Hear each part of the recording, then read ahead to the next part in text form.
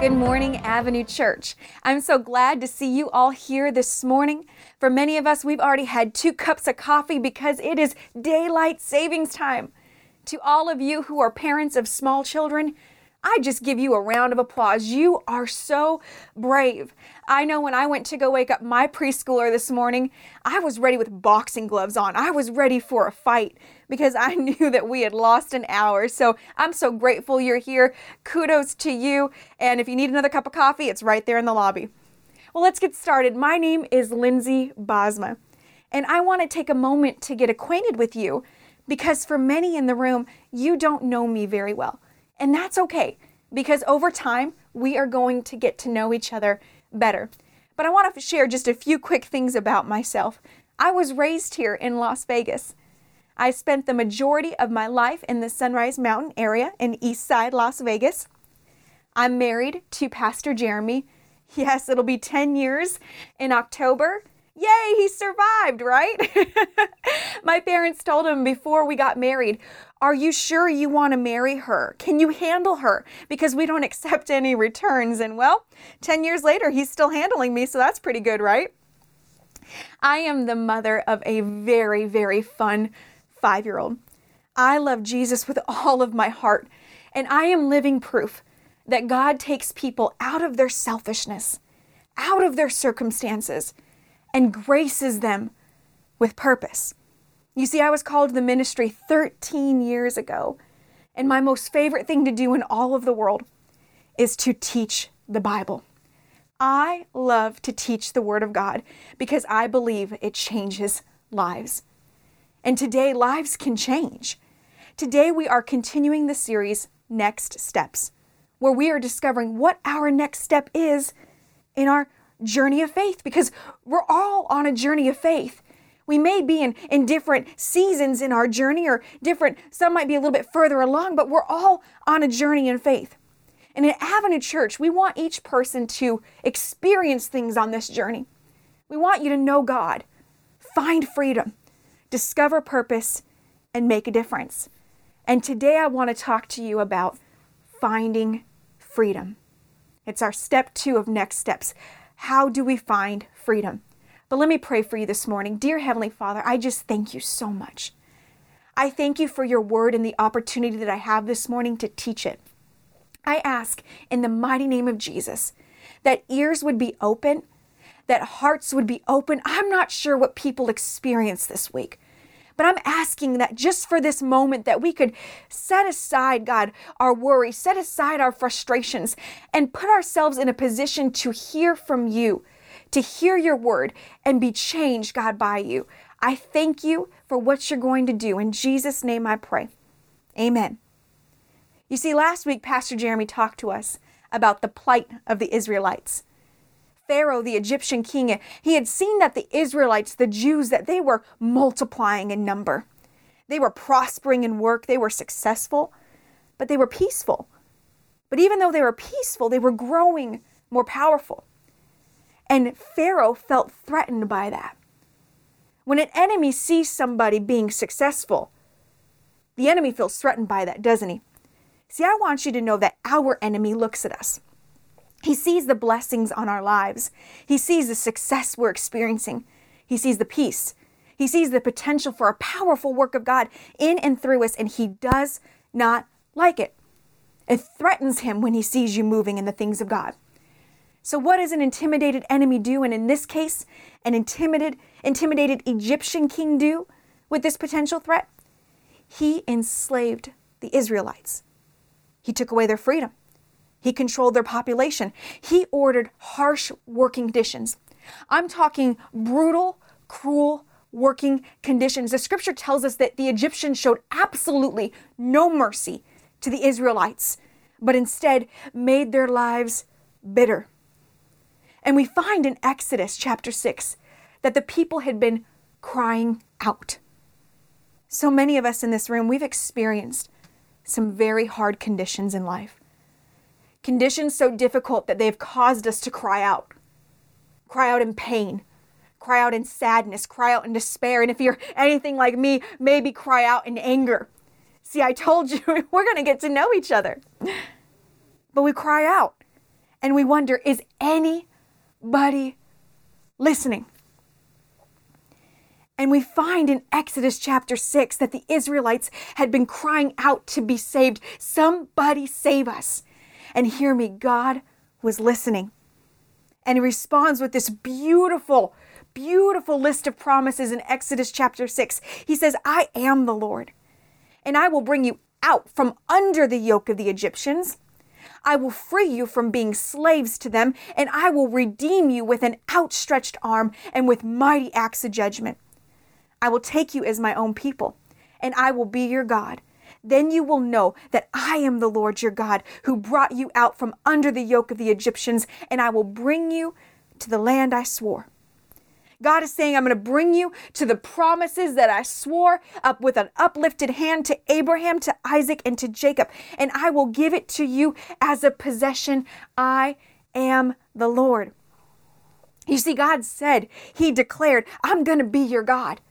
You're going to know me. I will be your God, and you will be my people. I am taking you out of Egypt. I'll be your salvation. And their salvation story is incredible. Many of us are familiar with it. God used a man named Moses to lead the people out of Egypt. Do you remember that? Pharaoh, let my people go.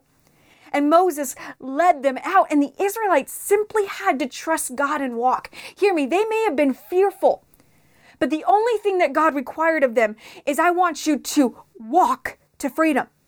They weren't going to fight the enemy. God would do that for them.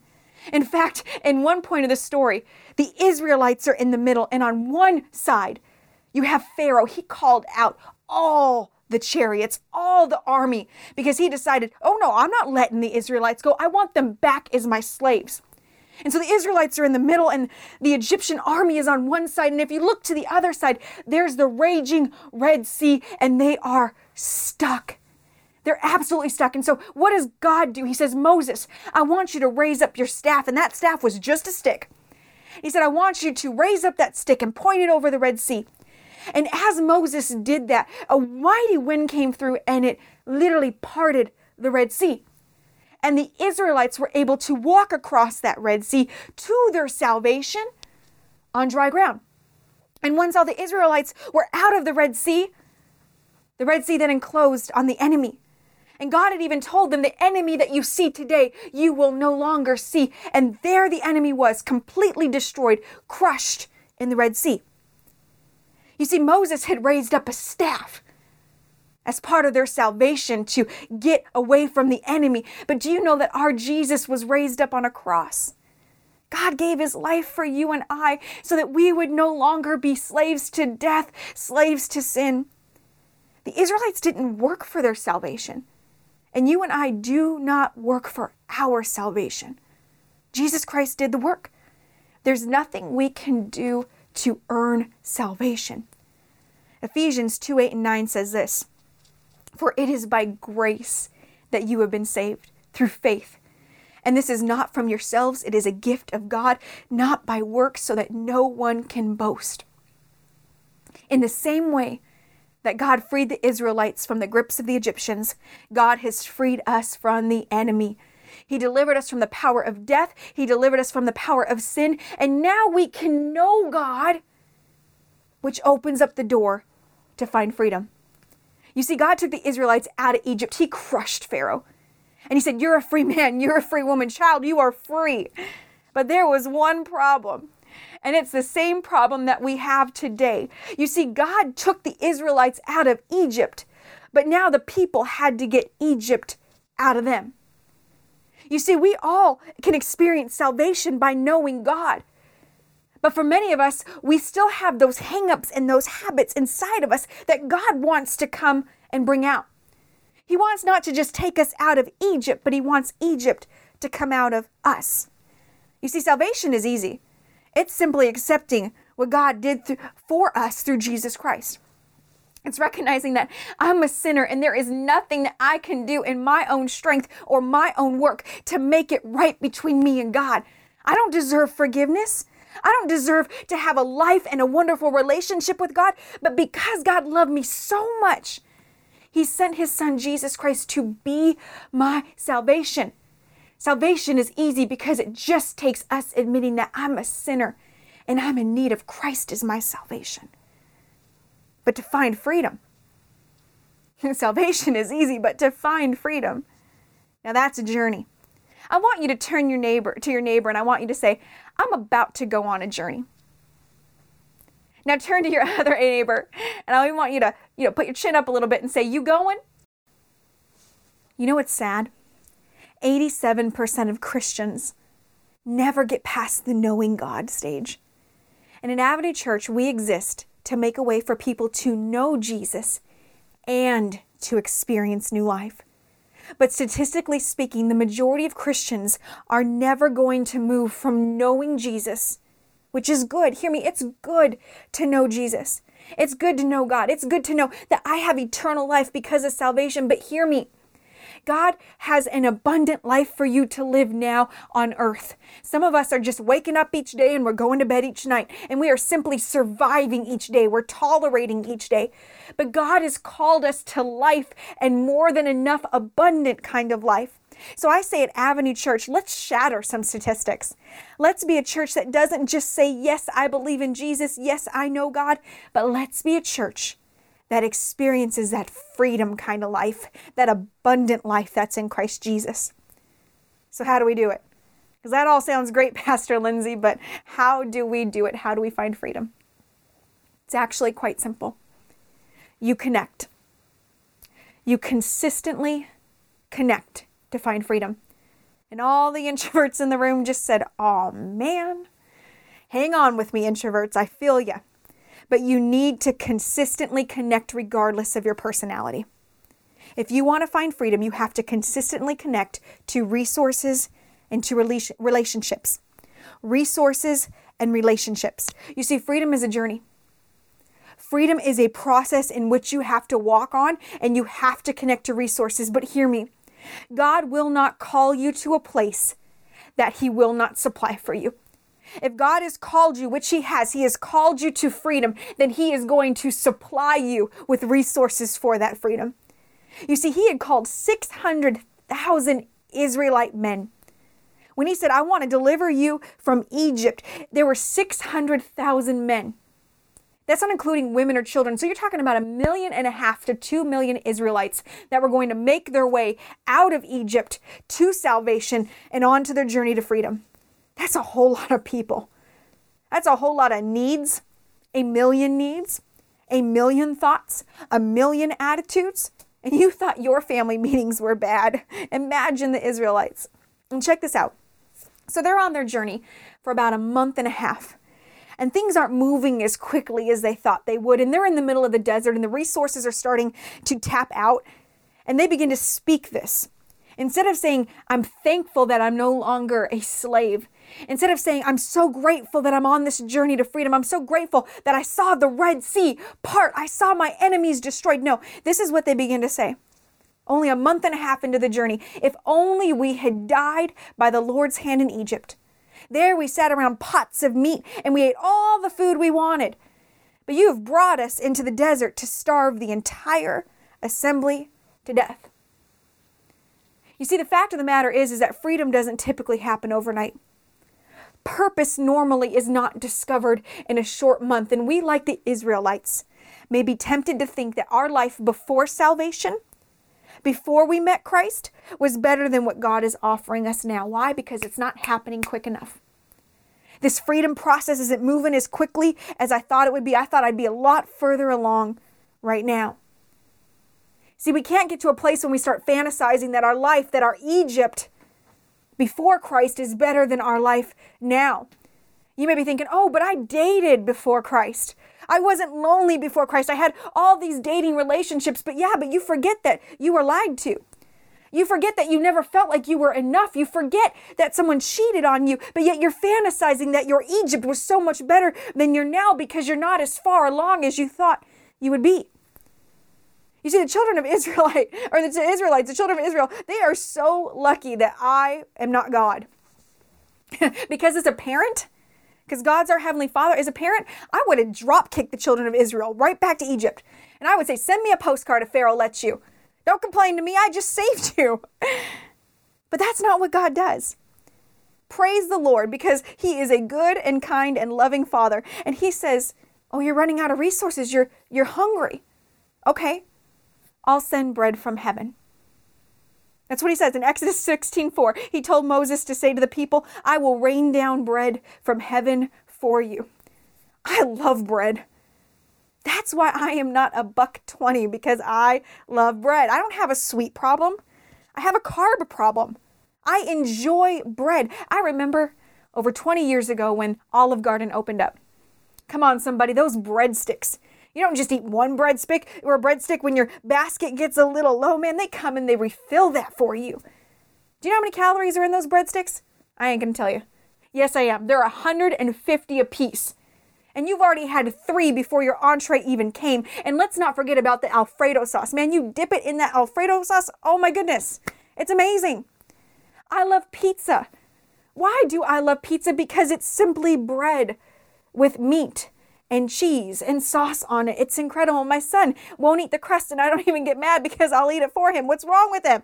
It's bread. It's amazing. See, bread was a resource to the Israelites. Do you know that God gave them bread every single day of their journey?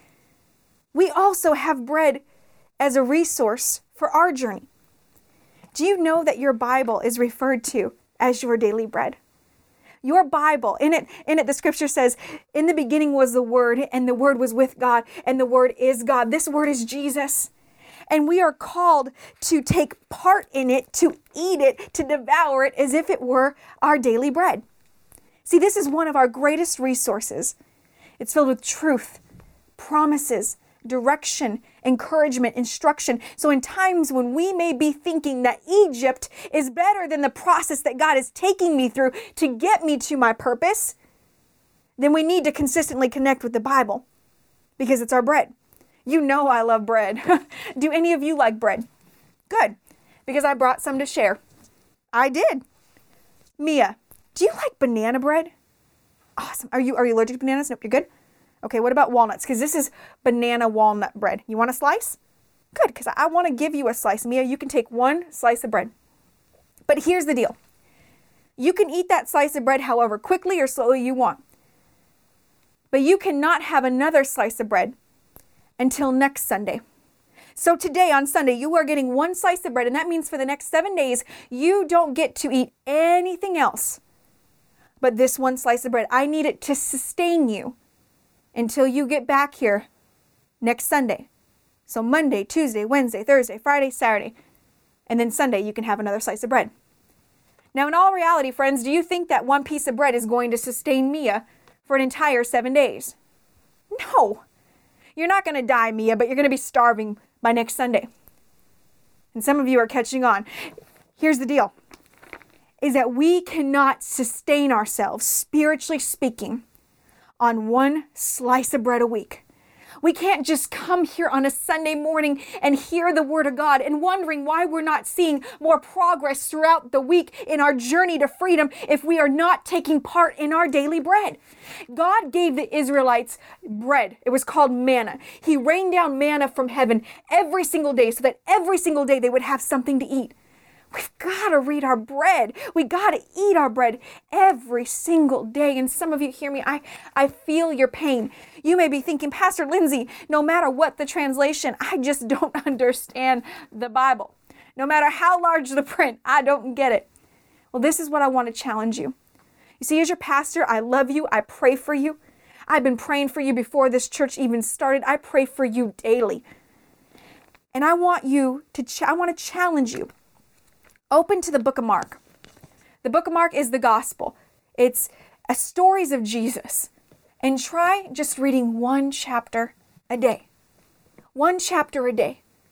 And I promise you, you're going to see more progress on your journey to freedom.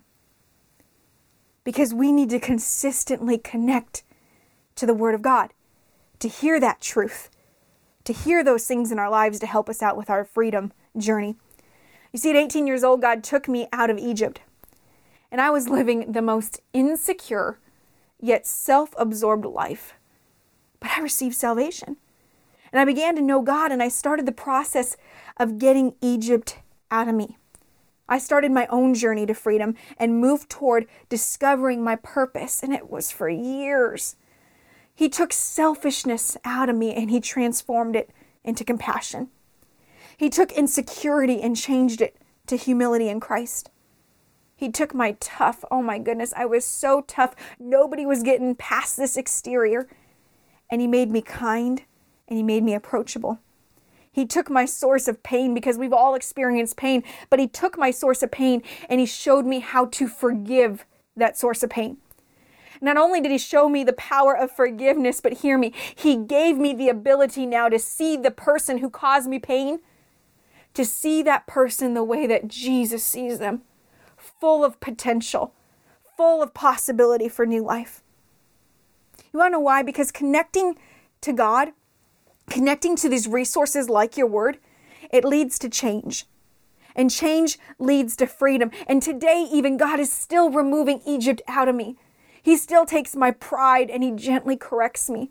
He's still patient with my shortcomings and lovingly reminds me that I'm called to so much more. And we're still getting pieces of Egypt out of me. But Jesus Christ, the living word, begins to change us. He changes our thoughts, our speech, our behaviors. Our heart changes, all because slowly but surely, gently but precisely, Egypt is coming out of us. Freedom is a journey. You need to connect to resources. When you start reading your word, you're going to be amazed with how it impacts other things, like prayer. Prayer is a resource. And prayer begins as a simple conversation with God where you're praying about your day, you're praying for your kids, you're talking to God and you're learning how to communicate with him. But when you start reading your Bible and you start finding out some of these promises in this word, like I am more than a conqueror with Christ in me, that he that is in me is greater than he that is in the world. When I read scriptures that tell me that nothing can separate me from the love of God, there's no height, no depth. When I start reading those things, my prayer starts changing to declaration. And I start declaring these things over my life. So when I'm feeling like Egypt is overtaking me a little bit, no. I start making declarations. When I start to feel tempted by the enemy or attacked by the enemy, I start declaring these things over my life that no. Nothing can separate me from the love of God. It doesn't matter if I messed up last night. I am a child of God. I'm a joint heir with Christ. There are things that I receive because of the word of God. So my prayers start to become declaration. And then I might get a little bit bolder because, man, more of this word is getting in me on my journey to freedom. And now all of a sudden, my prayer, I see it as a weapon. Because that's what the Bible tells me. My prayer can be a weapon. That now that the word is getting Egypt out of me, I get a little bit bolder and I start believing that Egypt can come out of those that I love. I start believing in the mighty name of Jesus for the salvation of our spouses, don't we? We start praying for our wives. We start praying for our husbands. We start praying for that adult child that's been far from Christ for way too long. And we start making declarations over their life. Man, God is good. Connection leads to change, and change leads to freedom. And the enemy hates that. The enemy doesn't want you to tap into resources. No, the enemy wants you to suffer. The enemy doesn't want you to know your potential for freedom. He wants you to live because he wants to stay connected to you. In John 10:10, the Bible says the thief comes to steal and kill and to destroy. But God says, I have come. Jesus has come that they may have life and have it to the full. See, when you are on this journey to freedom, I need you to be confident that you're not walking it out by yourself. You've got your word, you've got prayer, but you've also got power. Power is a resource that you can consistently connect to because the Holy Spirit was given to us as a gift by Jesus Christ.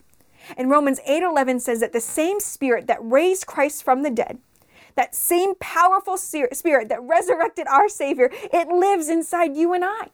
So we have power and authority over the enemy. We have power and authority to say, Egypt, you don't get to enslave me. Sin, you don't get to enslave me because I've been set free in Jesus Christ. So you have power.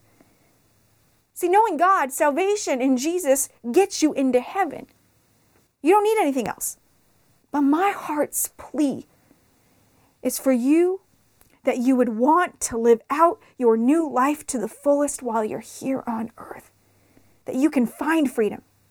You can discover purpose. and you can make a difference. You've got the resources. Consistently connect to them. But there's one more thing that you need to connect to in order to find freedom. It's not just resources. It's relationships. First and foremost, it's connecting to your relationship with God, but you've done that by knowing God. And you're connecting to God through prayer and through reading of the Word. It's so important on your journey to freedom. But so is your relationships with people. You show me your friends, I'm going to show you your future. Here at Avenue Church, we believe that life was not meant to be lived out alone. We believe that real life change happens in the context of authentic relationships, which is why our church is made up of groups. See, as we grow larger and larger, we want to make sure that our church is actually growing smaller and smaller in groups, that people are connecting with real friendships, real authentic relationships, because it's people and those relationships that are going to help you on your journey to freedom.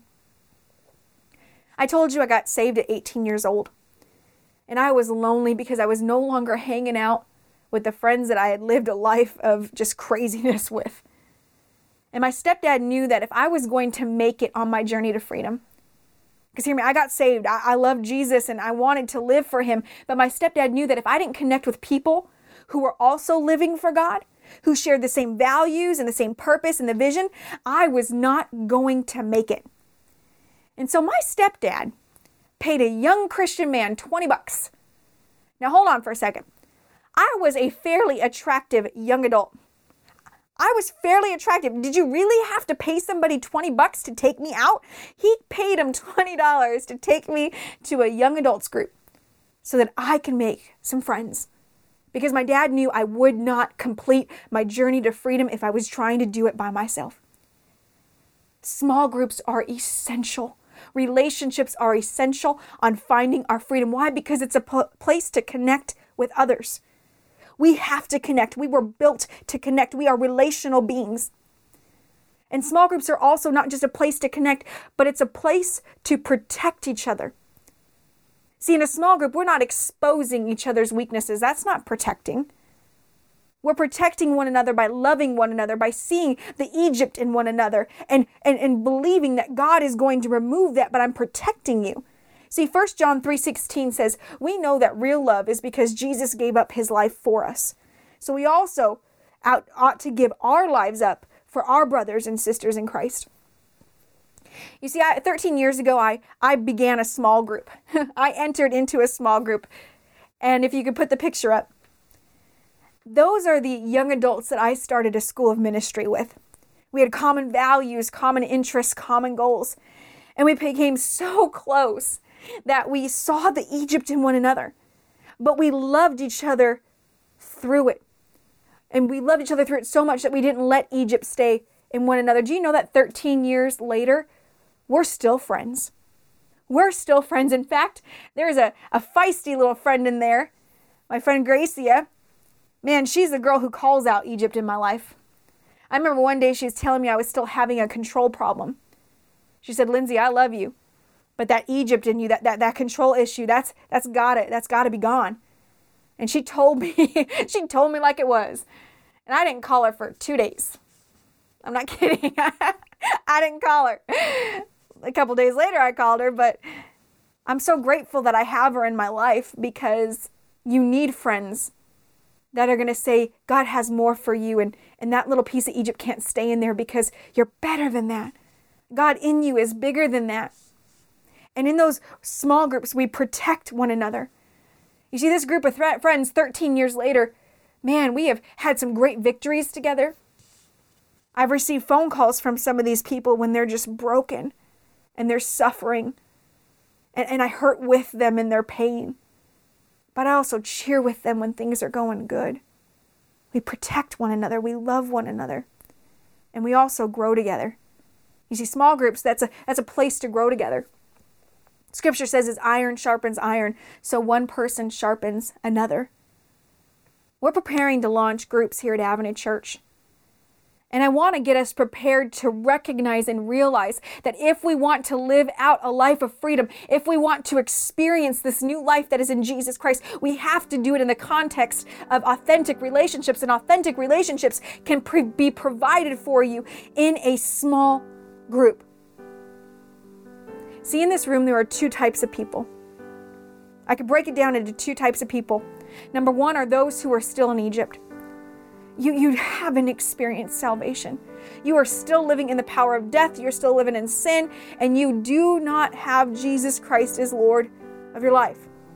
And then there's a second group of people, which are those who still have some Egypt in them. And hear me, that should be all of us.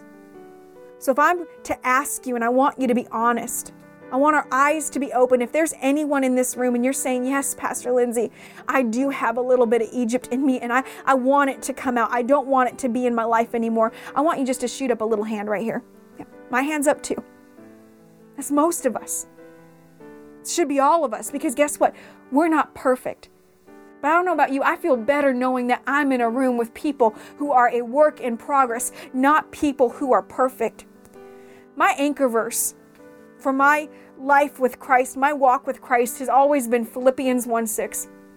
It says, be confident in this, that Jesus Christ, who began a good work in you, is going to carry it out to completion to the day he comes back for us. And so God is working things out constantly in my life, constantly removing more and more Egypt. And I pray for us this morning that we would want to be more like Christ, that we would want to have that freedom and that new life. So for everyone in this room who has a little bit of Egypt in you, I want to pray for you. Dear Heavenly Father, I'm so grateful for the transparency in this room. I'm thankful, Father, that you call us your masterpiece, that we are so loved by you. And I ask in the mighty name of Jesus that you would give us the courage, you would give us the strength to keep walking this walk of freedom, even if it's not going as fast as we would like. That you would give us patience, you would give us endurance, that you would, God, send the right people into our lives. God, I pray that our hearts would be opened to those who are here at Avenue, that we would start to form authentic relationships. We would start connecting with one another. We would see that we would be protecting one another and growing with one another. Father, you made the church such a beautiful thing, and to serve one another, God, in this journey to freedom. So I ask, God, that not one person would decide to remain in Egypt, but we would all decide to walk out this journey, believing that one step at a time, you're removing more and more Egypt out of us. God, I trust you, I love you, and I believe for the best for all of our lives. In Jesus' name I pray. Amen and amen. God bless you, church. We love you.